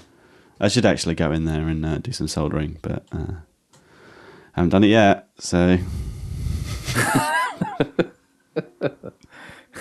it's kind of one of those things that are like, oh, I don't want to knock it because it sounds so good. It's like, yeah, but you can just fix it. You're not going to change the sound by soldering it correctly. I know. You shouldn't. Anyway. I know. It's just an excuse not to do it yet. It'll be done at some point. I plan on doing a lot of soldering at some point. But yeah, that's the bass. Pretty simple. Every time I use that bass, it's like, oh yeah, this is good. Yeah. Cool.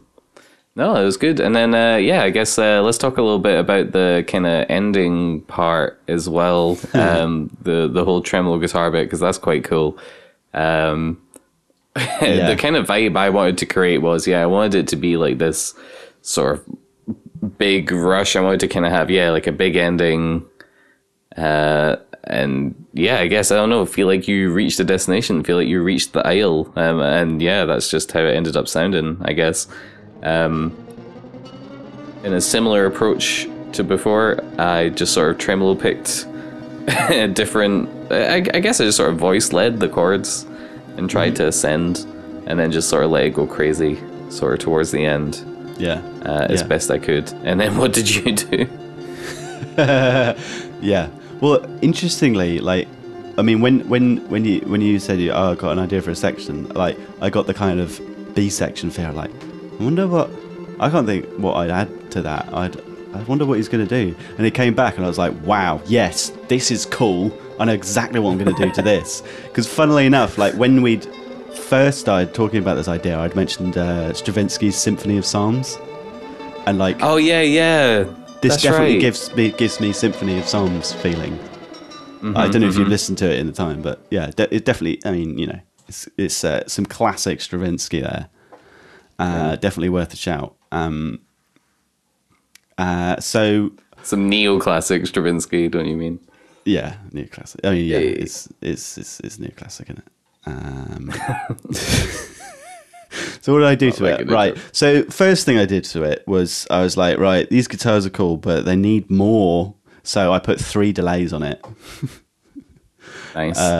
No, I think I accidentally left a slapback on one of the stems I sent you. Somewhere. Oh yeah. Yeah, probably. Yeah, I think you did. I was like, oh, that's cool, slapback. Yeah, and so I put, a half tapped delay on an LFO that comes in and out. Then I put on Sound Toys Crystallizer, left it on the default. Primal tap, fucked about. What does Crystallizer do? I don't fucking know. I don't know. I fucking have no idea. Is it one of these? Is it one of these things that sort of brings out the high end of your signal in a way that's quite nice, like the Clariphonic or something like that? No, it is a granular echo synthesizer. So it's granular shit, which explains why I've not used it very much, because granular is a beast.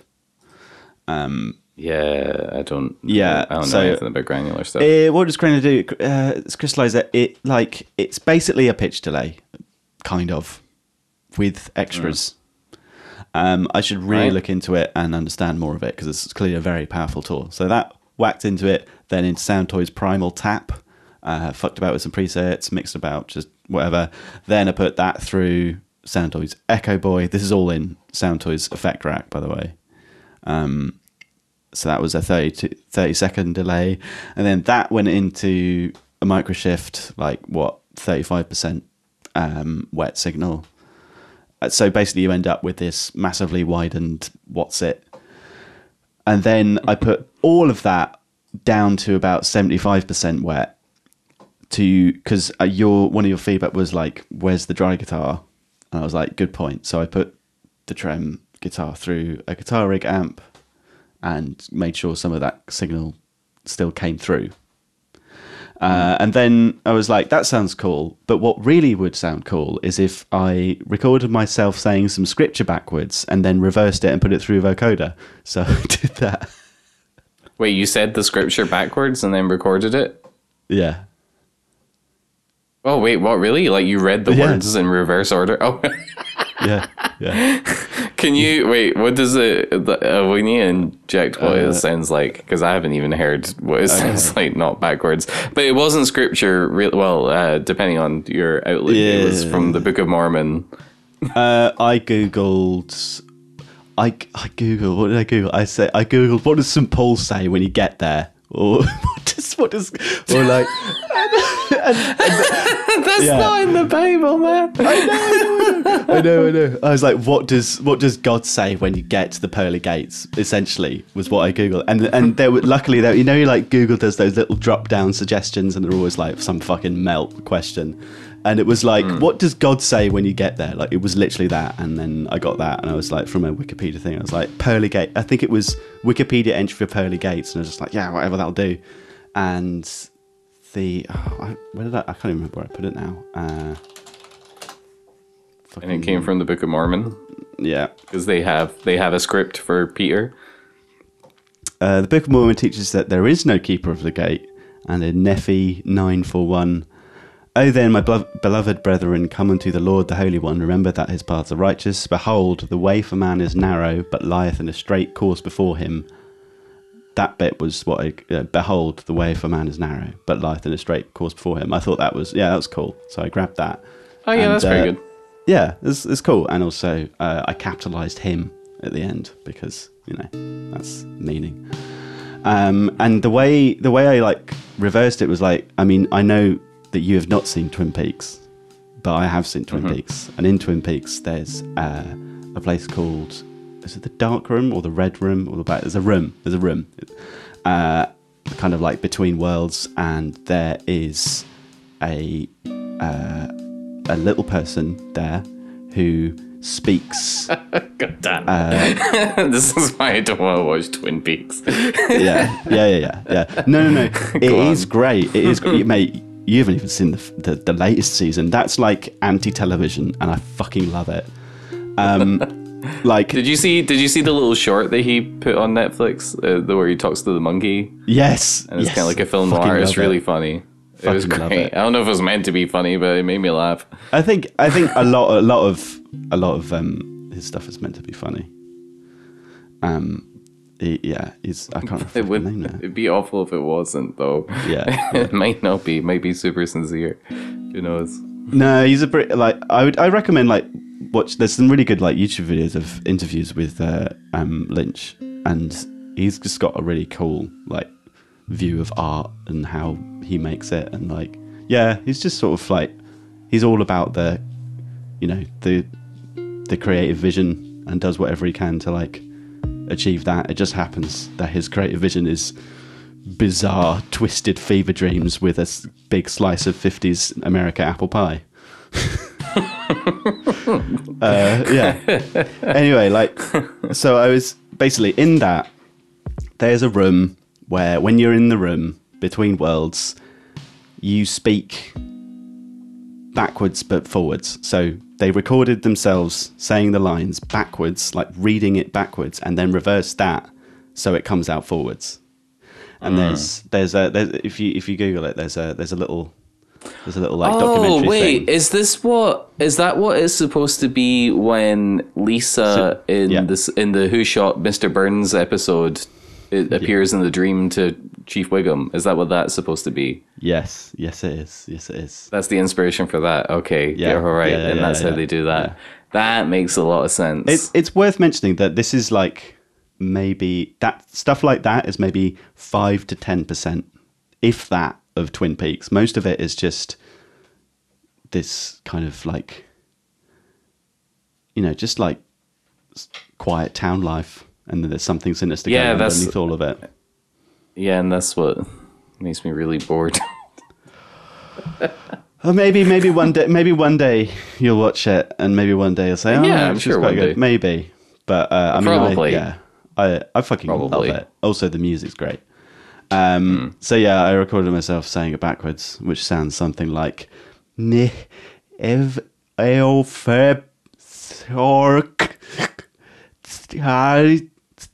sounds sick.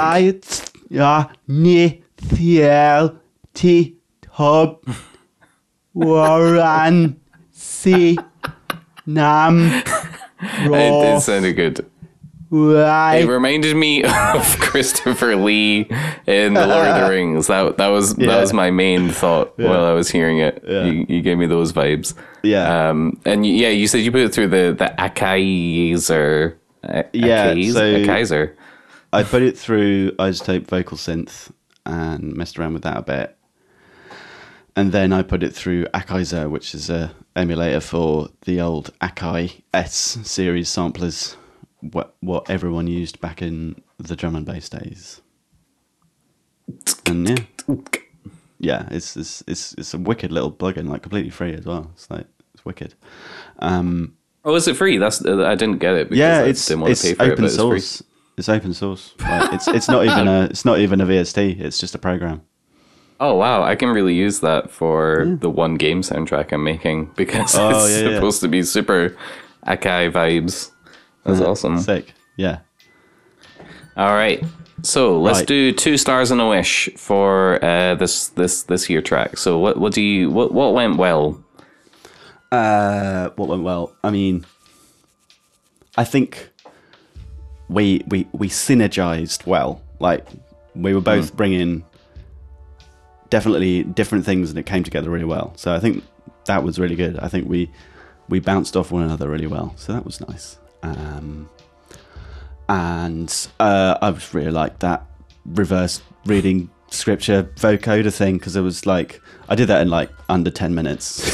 And it was like, this is fucking ridiculous. What the fuck am I doing? Oh, well, I'll send it as a joke. And you were like, this is fucking great. What are you talking about? And I was like, oh, that's nice. It took me under 10 minutes.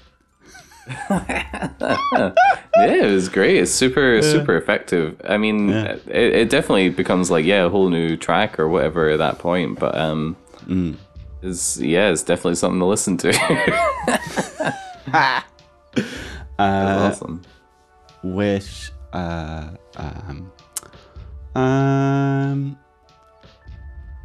guess I probably could have spent a bit more time and effort on like the mix and the master side of things. Oh really? Maybe. I don't know. I felt that I didn't put as much into that as like the composition bit, but to be honest, I think you were right when you said before that there wasn't a lot that needed to be done because you could hear everything, because it wasn't a very dense mix. So, yeah.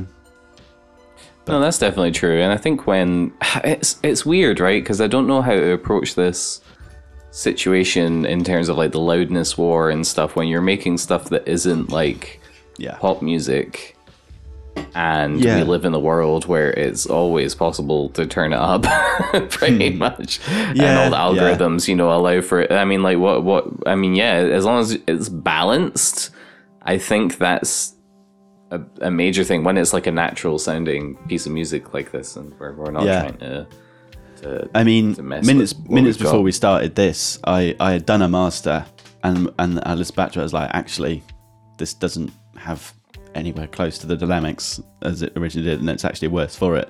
So I just raised all the thresholds and did another couple tweaks and did it again, because there were definitely jumps in volume in there, but it needs the dynamics and it needs the kind of ebb and flow, because that's the whole fucking nature of the thing. And fuck the loudness wars, we're way past that now. It's impossible to know. It's impossible to know what you're doing with that, just because the algorithms are so different and change all the time, and you don't know when what are you meant to do. It's just impossible. So don't bother. Duck out. Personally, I still like making music that is loud, because I guess maybe it's just because I grew up in that, in that MP3 world of things being just super chunky and maybe it's that, or maybe I just like that sound, or maybe it's like this deafness that I may or may not have. But it's hard to balance. And I find myself just always being in that kind of pop mindset of like wanting to make stuff just as loud as possible and trying to push it. And it's like, well, wait, what if I don't try and push it? What does that leave open to me? Potentially a lot. Yeah, I think. I mean, I tend to on the other side. Sorry, I'm going to completely contradict myself. Yeah. I've been listening to some stuff on SoundCloud lately. If you open up SoundCloud, it might suggest you a genre called digicore that I was listening to, and it kind of reminded me of. Do you remember PC music? Yeah, that whole thing. Yeah, that was kind of fun. If you've never listened to PC music, I'm not really sure how to describe it for you. It was a label, right? It's Europop, but actually it was quite cool, and maybe we should emulate it. Basically, it's like Europop was a vibe. Let's recreate it in the most ironic way possible. Yeah, with a lot of like overdone modern production techniques. That was the thing that stuck out most for me. Like a lot of auto tuning and chipmunking things and doing things that was just really in excess, like where it was really obvious what was being done. There wasn't any attempt to be like, oh, this isn't an auto tune, like that kind of very naked computer stuff going on. So this genre kind of reminded me of that, because it like a lot of this stuff is just openly clipping.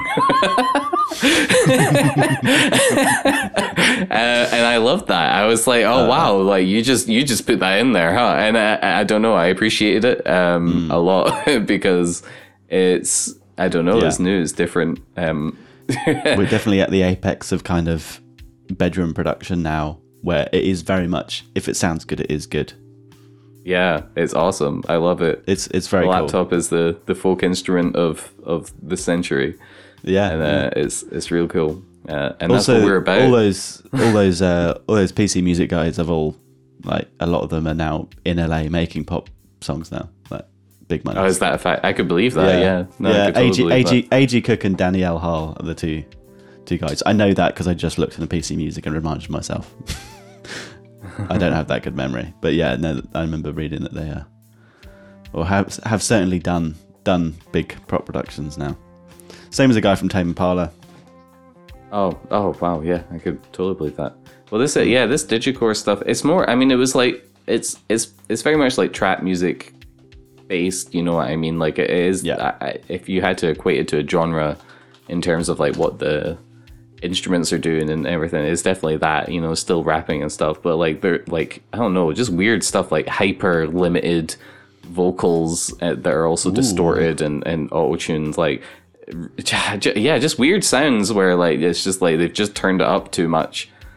I don't know, I liked it. It was just refreshing, because like you spend all this time trying to tick these boxes, trying to look like a genius, and and then there's these kids, and they're just like, "Oh, what's clipping?" It sounds cool. It sounds cool. You just get that like 1-bit crunch from the 808, and it's like, yeah. Well, I've been thinking for a while what's like going to be the influence on music from basically like the way that meme videos use sound and music. Because like, they do that a lot. They crush things to 1 bit. Yeah, that's common. Yeah. It's people often call it like bass. Like, oh, why is bass so funny? Like, it's like they put a limiter up to 100. That's what that is. But obviously, if you don't know what a limiter is, that's not what you know it as. But like, yeah, that's like a sound. Like, there's loads like I guess the start of it was, the drop. Here's the drop, but times a million, and it's just like. But and now that is just like a sound now. A horribly distorted, limited, fucked up piece of shit. But then when you think about like when the Rolling Stones first started recording, to be a studio engineer, you wore like a white lab coat, and they'd be like, whacking their hands away from the knobs, like, what are you doing? You're distorting the sound. And they're like, yeah, man, that's what it's about.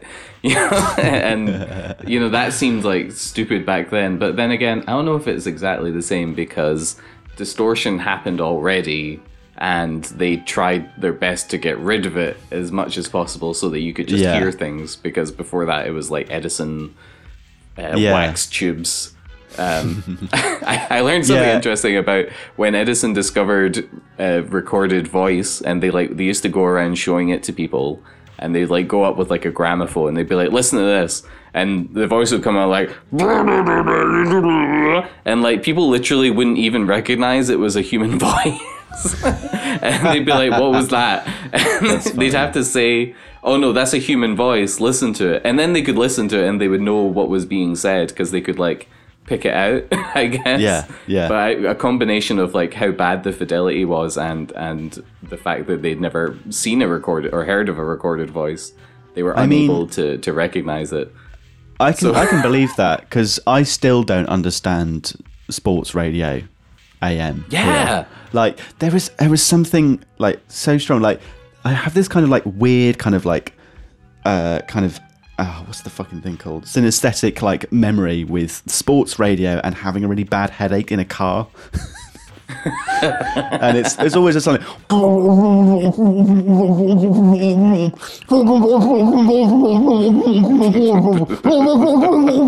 like there is intensity, but it's always completely unintelligible garbage. Oh man, the days when you would sometimes have to listen to a football game on the radio, those were. It was doubly compounded by the fact that I was unable to concentrate on anything for 5 minutes, let alone an hour and a half. That's why I never was able to get to football. It just never went in. Never went in.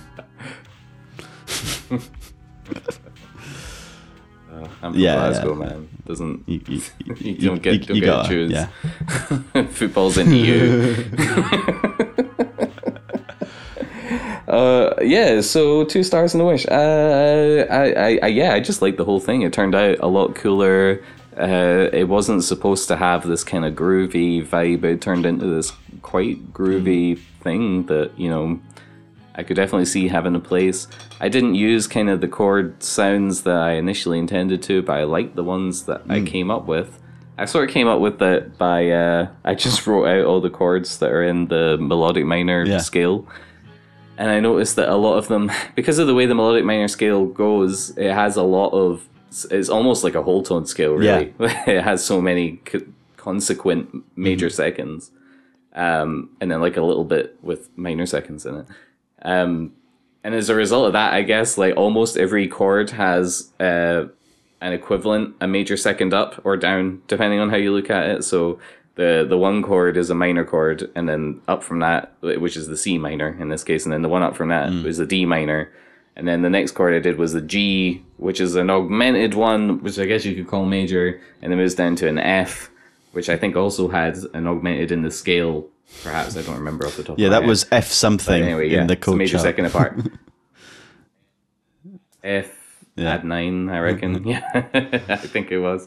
And then yeah, the two minor 7 flat 5s there. I'm gonna throw up all the chord sheets and everything of my notes or whatever, so that people can see what it is. And yeah, no, it doing that actually, even though the chords don't really seem to fit in any obvious like sort of centered tonality, I think kept them kind of grounded. I don't know why. Just playing any two chords a major second apart is vaguely appealing. Yeah. you can understand that on some auditory level. And then the top melody, I guess, is still very simple. It's kind of reminiscent of like a Dorian mode or whatever. So I think what I liked seems about it odd. was there's like two things. There's always this sense of like moving forward and traveling, because it's kind of always like kind of rising and like building up slowly in steps, like the kind of, you know, the shape of the melody of it. But it's also got this kind of, because of the way that you've done the guitars, like you've recorded like 3 parts and then I basically processed them all under one bus. It's sort of like this kind of strange kind of call and response kind of falling on top of one another. I think just the way in which you've kind of structured the rhythm of the guitar part around the drums is like really interesting. It's got that kind of I guess it's kind of swung kind of feel to it. It all plays into that kind of that ebb and flow. Yes, but it's compound time, isn't it? Yeah. No, I appreciate that. It is an odd rhythm, and it's almost kind of contradictory because it's quite spacey, but also kind of trips over itself, particularly the lead part and the middle part. Yeah, in a way, this is a little bit odd. I agree. The main reason in some that ways, I recorded actually, it is... Oh, sorry. No, in some ways it reminded me of... Do you remember that it was that album, that little sort of EP thing that Aphex Twin brought out after... Oh, no, it's not actually. No, it was... There's a couple tracks, basically Aphex Twin's piano tracks on like Truck Cues and stuff, where it's got that kind of piano, that kind of like stilted, like... kind of like lots of suspensions and kind of just like... I love those sounds, that he comes up with. Kind of reminded me really of cool that. chords. Yeah, no, and I often feel when I make stuff like this, I'm like, am I just trying to be Aphex Twin in these moments? Well, you know. But, you know, yeah, it's a cool sound though, just these thoughtful tones that aren't super concordant and aren't super discordant and kind of don't even necessarily have like fixed directions. You know, there isn't any like nice voice leading really going on in the main part of it or anything. I should say the thing I was going to say there was the reason that I recorded it instead of, because I could when I played it on my tiny guitar, I could play kind of all the parts at once and it was fine, you know. I was just sort of, but when it came to recording it, I was like, I'm not getting the nice sound that I want, because like I would stop something ringing out when moving the chords, and they're weird chords. It's like the first one's a major minor 7, which, you know, don't use that every day, and then you're trying to move melody on top of it, and well, you shouldn't use it every day. If you use minor major 7s every day, stop. I'm telling you now. Get yourself booked into a clinic, son, because that's not right. What the fuck? Unless you're working on the sequel to Alien Isolation or something. Get help. I guess the only thing I wish I did better was just the tremolo picking part. I guess some reason I feel like I wish it transitioned smoother. Maybe if I'd given myself an extra bar to go into it. I did it kind of lazily and quickly because I wasn't sure how well the idea would even kind of play off. And then once I had recorded all the parts, I was like, oh no, this is quite good actually. I didn't want to then do those kind of slidey bits into it. I wanted to suggest as well, possibly when those kind of slidey tremolo bits are kind of gearing in, if there was a way to maybe have those like quickly pan as it faded in, just so that it gave the appearance almost like birds flying around your head or something like that. Yeah, that would have been nice. That would have been cool. I know what you mean. I'm trying to think what it is in my head that does that. But yeah, it's almost like a kind of sounds a bit like fucking War of the Worlds prog album. What's it called? What's its name? War of the Worlds prog album. What, Wait, by like Camel or something? Do you not know the War of the Worlds prog album? Jeff Wayne. Oh, Jeff Wayne's musical no, version. I didn't know there was a. Oh, No, I didn't know that existed. oh, yeah. Listen to that. Just listen to that. All right. It's fucking great. I mean, it's the proggest thing in the fucking world, but it's fucking great. It's the best version of War of the Worlds. Do you like prog? I've always wondered this Yeah. because, I mean, you know, the listeners at home don't know this. Matt is in a folk rock band called Green Diesel, who've been going for a good while. You've got to be doing that for like 10 years at this point now. Yep. I've been in that band for 10 years now. Yeah. Fucking hell. Loving every minute of it. Yeah. And you've never seemed like much of a prog fan, but I've always felt like prog and folk sort of, you know, walk hand in hand. I mean, I could. This is a big subject for me. Like, I could talk for a long time about how and why and where prog and folk rock kind of like sit on top of one another. But nah, next time maybe. But yeah, I'm a massive prog fan. And when I say prog, I don't mean fucking Dream Theater. That's not prog. And Wow. anything. Wow, Matt, calm down. They're fucking shit. Yeah, they are awful, but like, damn. It's not prog. That's just wanking. Like, prog isn't just about wanking. Prog is just like, you know, epic jams and arranged shit. Like, okay, yeah, certainly when I was at Please uni, write in and fight with Matt, by the way. I want to read your arguments, even though I agree with him. yeah, I mean, you can't convince me otherwise. I've made up my decision, and I'm entitled to my opinion, basically. So that's my position. Mm-hmm. Although I will be terrified of any conflict. So yeah, have at it.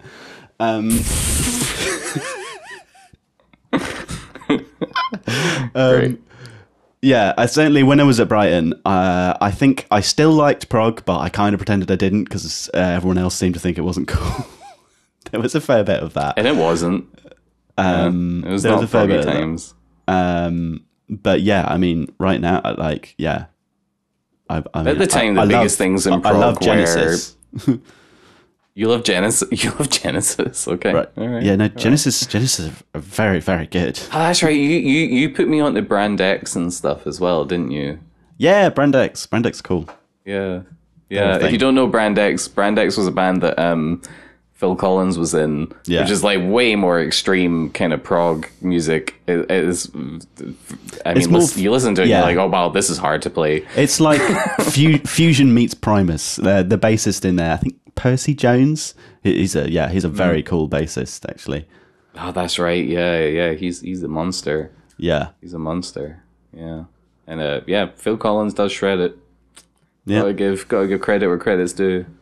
Yeah. Big PC. Yeah. He is that. He did some good things.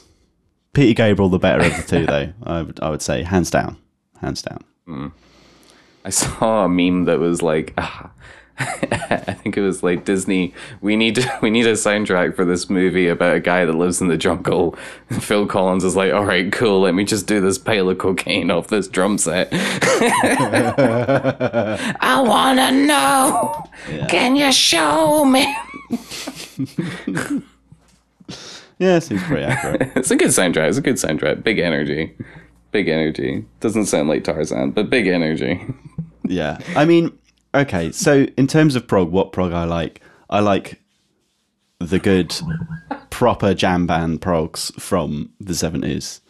And like, have you ever listened to like the really fucking mental ones like Soft Machine?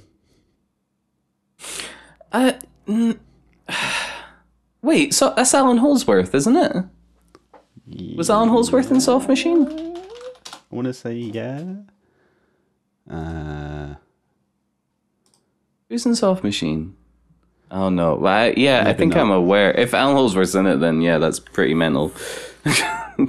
Maybe not. I don't think so. Oh no. Robert Wyatt, Kevin Ayers, David Allen, and Mike Ratledge. But yeah, kind of that Canterbury sound kind of thing. There's definitely some very cool shit going on. Canterbury sound. Yes, Kent. That's where I'm from. It had a sound That's cool. back then. I Still didn't. I does. didn't know. I was. Not Yeah, aware. no. Canterbury sound is like a big prog sound. Yeah. Oh, that's cool. That's cool. I mean, if there was a Glasgow sound, I'm not sure what it would be. It might be something like my dad's band. My dad was in the Cosmic Rough Riders, who were briefly like the biggest band in Glasgow. Except maybe Travis. I think Travis or Texas were big at the same time, so maybe not actually. But they did pretty good. It would be them, or I don't know. Yeah, there's never really been a consistent scene that comes out of Glasgow, but at least in the time that I'm known, to like get big and stuff, you know, like you get odd artists like Peter Capaldi is probably the latest one, Yeah. but like he's nothing like Churches or There's the whole Primal like Scream. Glasgow indie kind of scene. Like, Yeah, there's a lot of that. Yeah, I know how you feel about Belle and Sebastian. Oh, well, that's a different. So yeah, that's a different indie scene, but yeah, that also exists. That's the student scene, or was. Yeah. Yeah. Did you ever listen to Arab Strap? Not the Belle and Sebastian song, like the band Arab Strap. No, I didn't know. They that were was kind a of band. interesting. It's kind of like Train Spotting meets Neutral Milk Hotel. That's cool. Which is, I guess. yeah, it's literally that. It's literally that. And you either like it or you don't, I think. Yeah, I'm not a big indie fan. Yeah. I try to be. I try to be for Win. Win loves indie. You know, she's mega into it, but I can't do it. I was listening to Strokes the other day. I like the Strokes. The Strokes count as indie, I guess. The Strokes, the Strokes are good. They are a good band. Like annoyingly good, like super tight, like really on it, like more than they need to be for what they're doing. But it's also not, because they would be hard to pull off if they weren't. Yeah, really good. Sick. All right, let's talk about next time. So, all right, I don't know. Let's look at another month, I guess, like for April Fools. Shall we say? Yeah. We'll try and make our next track. And the brief this time, drum roll, is Drum and bass. Yes. we're doing some drum and bass. Yeah. We are going to work out a way to do, I think, a more random way of working out our briefs, which are going to be a variety of things. I think they could be poetry, lyrics, maybe even jazz standards, melodies to be varied on, That could be fun. scenes from movies, really anything you can imagine, I guess. Yeah. As long as it's some sort of binding. Yeah. some kind. Jumping off point, some kind of limitation, because limitations are good. Yeah, but probably to begin with, we're going to mostly do things that we want to do until we run out of ideas. And the first thing we wanted to do was something that summed up the weird model and mood that was February 2021. It's a weird time. If you're listening to this in the future, it's been a hard year. But spring's coming. It's sounding nicer. And so we're going to do some drum and bass. And that's really it. That's all the brief is this time. It's just drum and bass. What are your hopes and plans for the future with this one? Well, I mean, I'm kind of hoping that it's going to somehow turn into a time machine and take me back to the 90s and I'm a junglist. Ideally that, you know, blue sky thinking. But yeah, I mean, it has to be some pretty intense break beats to rip through the space-time continuum. The last time I made some drum and bass Precisely was that when way. I was the last time I was making drum and bass, I was getting used to my Digitakt sampler, and it was quite intense. Yeah, I was basically just sort of twitching for like 5 hours and just going, yes, fuck yes, just a lot of, like, you know, that thing where you whap your hands and they snap together, like that, like just I got wrist pain from doing it so much.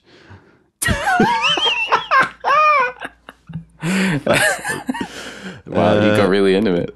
Yeah. That's Drum and bass awesome. puts me in a really weird powerful headspace, especially Square Pusher. Like I just get this kind of like mad nervous energy. I want to kind of like bounce off the walls. So I'm basically looking to do that for myself. It's so good. I do like some drum and bass of many descriptions. I've been talking to Win a lot lately because I was saying I've been listening to the I May Destroy You soundtrack, and it had a few kind of throwback garage tunes. Sick.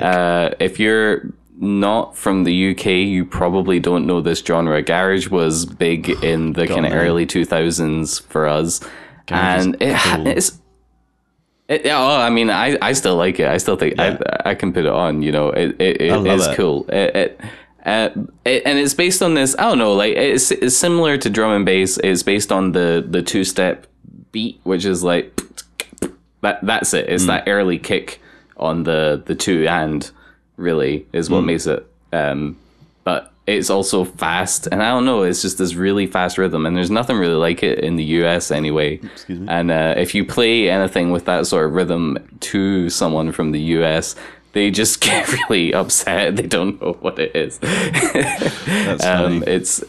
It's a disconcerting experience for them. I can understand why, because if you didn't grow up with it, it's like, what is this? Is this pop music? Why is the rhythm confusing?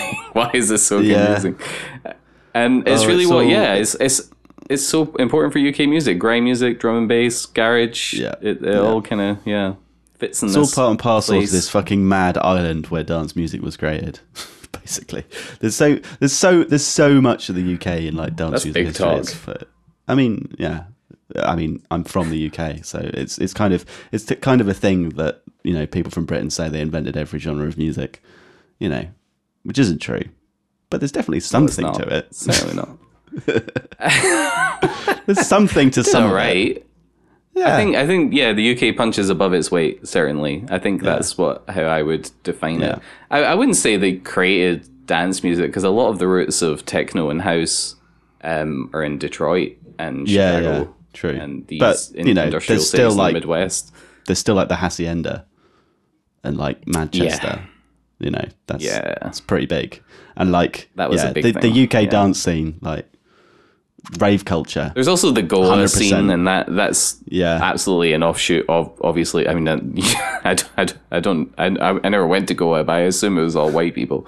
Yeah, that's just British colonialism. I mean, you could all tie it back to just say the reason why we've had so much influence was because we had so much influence on everything because of colonialism. Like, sure. Right enough. Yeah. Yeah, because we had the means of production, and also this kind of like weird anti-authoritarian kind of just madness that permeates everything.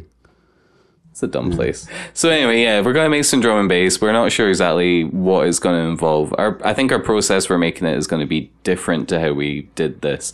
My suggestion was that we just both try and make some loop, and then we'll try and meet our loops in the middle. And I think that we're going to try and just give as little information regarding what those loops are going to be between each other, because I think it'll be really funny if we have two different things and two different BPMs and keys, and we just have to somehow bridge them. That's my goal. I think that'll be fun. I mean, I'm guessing if they are different BPMs, it's going to be 1/6 something.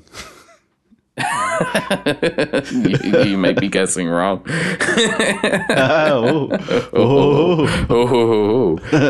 I'm really keen to hear what you make, because I make kind of drum and bassy stuff pretty often, but it's always for game jams, and I don't really have much hardware, so I kind of do it all in the box, and it's a lot of clicking. And the most kind of hardware-y thing I do is like, I rig up little delays and stuff so that I can like pull those in and out, so add like little drum hits and things like that. Sick, yeah. But it sounds like what you do is, or what you have a decent amount of like samplers and sequencers and stuff, so you can do some cool. Yeah, I'm gonna see what happens and see what comes out. Yeah. It'll be good, man. So here it is. I guess like what we're going to do every time is we're going to put out an open invitation. If you want to, by April 1st, send us some drum and bass music that you've made. Do it. That's your brief. Make a drum and bass tune. Send it to us, and I guess, I mean, it would be nice to pick our favorites, you know, and listen to them and talk about them, talk about what we like. But, you know, I don't want to make it a competitive thing. It's not a badge of honor. No. You know, if something's our favorite, it's our favorite. It doesn't mean it's the best. Yeah. We could just say, here's some positive feedback, guys. Yeah, that as well. I also want to hear feedback on the tunes that we make. If people think it's good or if they think it's shit, you know, please tell us. If you think it's really shit, absolutely do tell us, because I want to read really brutal things. I think that would be fun. Yeah. Criticism is definitely important. All right. It took me a while to learn that one. Awesome. So yeah, that's it. April 1st, drum and bass. That's all from me. I've been Daniel. Yeah. I have been Matt. Yeah, and will continue to be. Thank you very much for listening to Just Make Some Fucking Noise, you cunts. I may have the swear words the wrong way around and that. No, it wouldn't work otherwise. No.